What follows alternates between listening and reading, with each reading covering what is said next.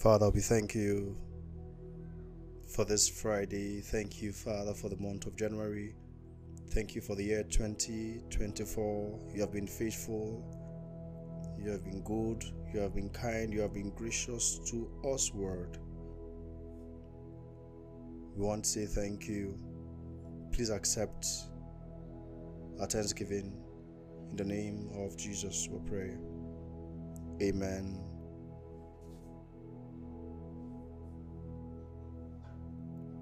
We've been journeying over the past few weeks since the beginning of the year 2024, and our journey has been on three keywords: faith, hope, and love.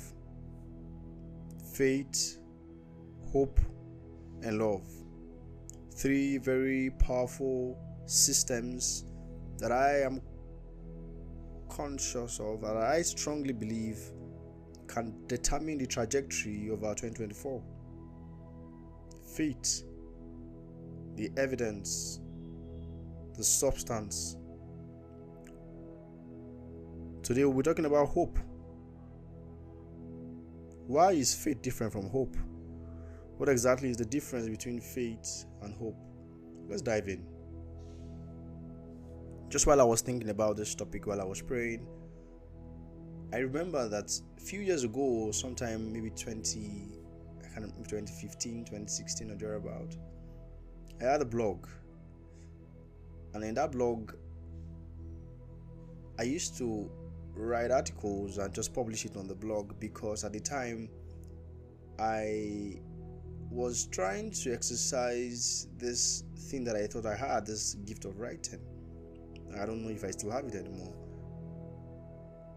And there's one article I wrote, the title is The Hope Factor. I'll just read the very first few words that I captured. It says, what is life? What is hope? What is risk? What is life without hope? What is hope without risk? 4-letter words. Life is 4-letter words. Hope is 4-letter words. Risk is a 4-letter word. And these 4 words, they define our thoughts. They influence our choices. These are the words that help build our world. Life, hope, risk. Is it possible to live life without hope? Is it possible to be hopeful and not be able to take a risk? Think about it for a second. Can I truly live life without hope?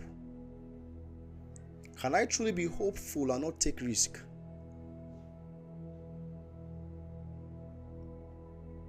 In this article, I summarized and I said that every time somebody commits suicide, it is primarily because there's loss of hope.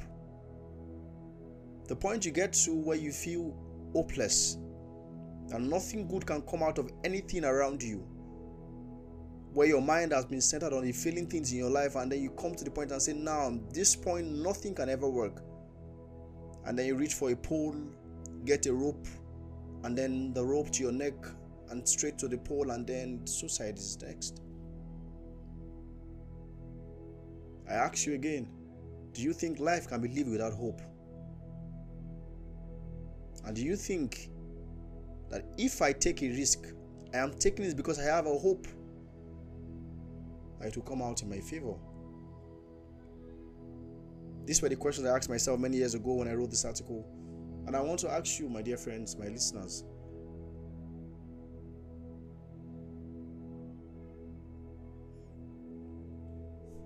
this is just a side note. Let's go to the real discussion. The real discussion is founded in scriptures. We started to see Romans chapter 5. Romans chapter 5. Please join me as we read Romans chapter 5 from verse 1. Romans chapter 5 from verse 1. It says, therefore, I'm reading from the New King James Version. Having been justified by faith, we have peace with God through our Lord Jesus Christ, through whom also we have access by faith into this grace which we stand and rejoice in the hope of the glory of God. through whom also we have access. Take note, we have access by faith into this grace in which we stand, and we rejoice in the hope of the glory of God. So there is the glory of God that we hope in. The first thing I want to establish here is when we interact with God, God is a king spirit.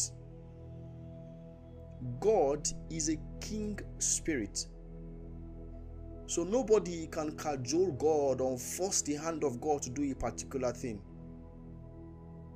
God is a king spirit. And so at best, when we pray, our sole purpose is so that we can touch down with God, and then He can communicate His will to us. Prayer is supposed to be a two-way communication. And the reason why many times when we pray, we don't get results is because we pray with our own intentions alone. Remember, we discussed previously that faith is when the word of God comes to us. But you see, when you are in the process of getting to the point of faith, you survive on the strength of hope. God is a king spirit. When you pray for something, you can only hope that is the will of God. But when God speaks to you and says, this is not my direction, you already know that then that is not the pathway to go. But it's good to understand that we live on the hope of His glory, but when His word comes to us, we then abide in the level of faith.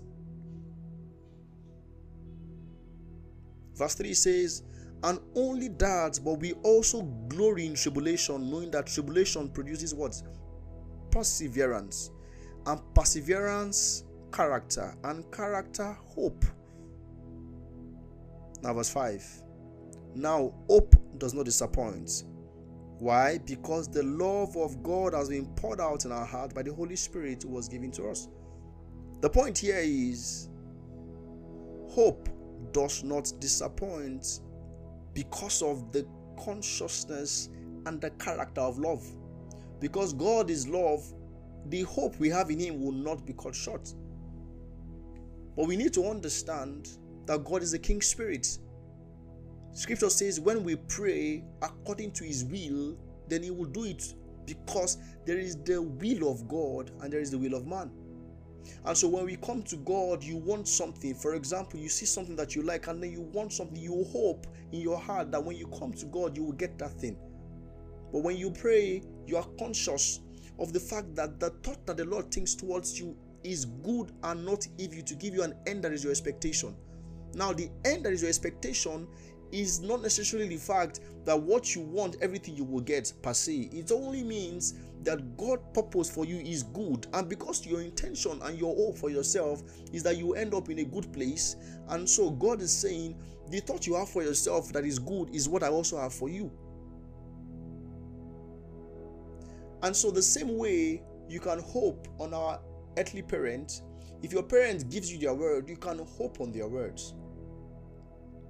The same way we hope that the glory of God saturates our lives. We hope that every time we come into His presence, our thanksgiving is accepted. We hope. Hope is different from faith in the context of the fact that what God says is His word. When God has said it to you as a person, remember that the Bible itself was not written about you. I repeat that. The Bible was not written about you.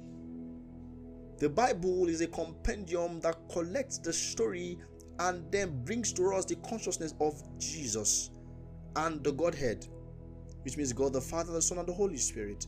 This is the true essence of scriptures. But the beauty in what I just said is the fact that even we ourselves are also found in Jesus.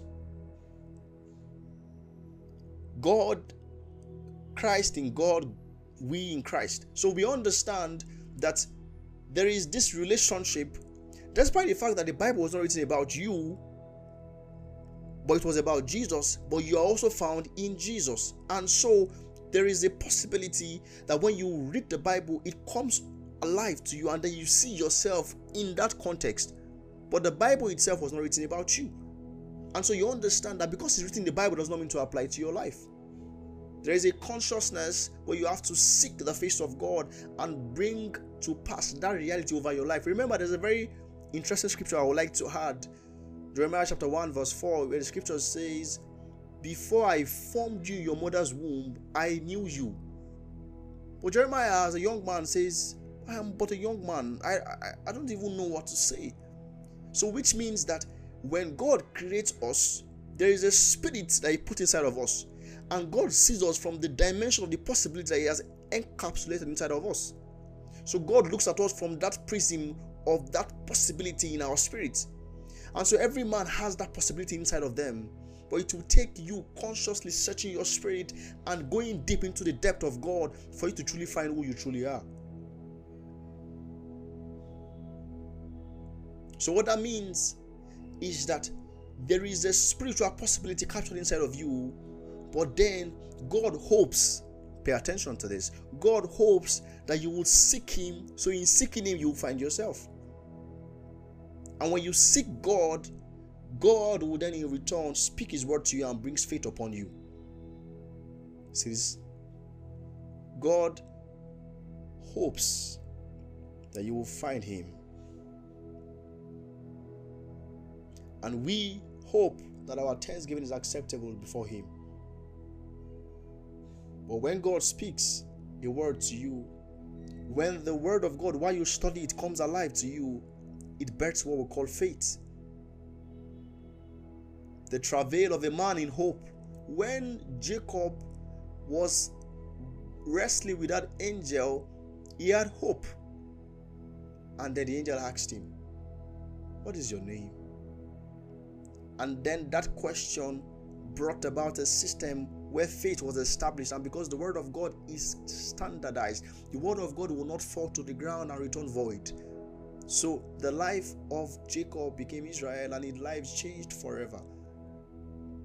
Now my point here is, as much as we pursue faith, never trivialize the place of hope. Every morning rejoice in the hope of His coming. Rejoice in the hope that all things are working together for your good. Rejoice in the hope that there is a tomorrow. The scripture reminds us that our tomorrow will be better than our yesterday. Thy latter end shall greatly be increased. This is a guarantee.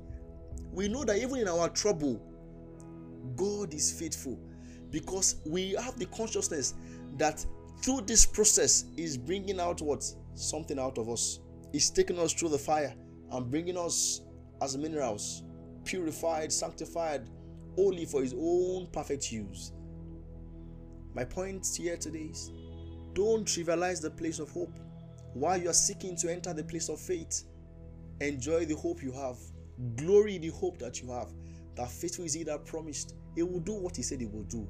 Keep seeking Him with hope. Keep seeking Him with hope. And then when His word comes, it becomes faith. That faith will work wonders in your life. Once again, I want to welcome you to the place of hope. Can you truly live without hope? Can you truly make a difference and take risk in this cosmos without hope? I ask you once again, what is the best place you can find hope, if not in God? Where else can you find hope? My hope is built on nothing less than Jesus' blood and righteousness. That is the strength of my life. I hope in Him. And when He speaks, I find faith in Him. But then, before He speaks, while I wait for Him to speak the perfect word over the situation, I hope. I rest in His promise. My hope is built on nothing less but Jesus' blood and righteousness. Once again, I welcome you to the city of hope in Jesus Christ. Thank you. God bless you.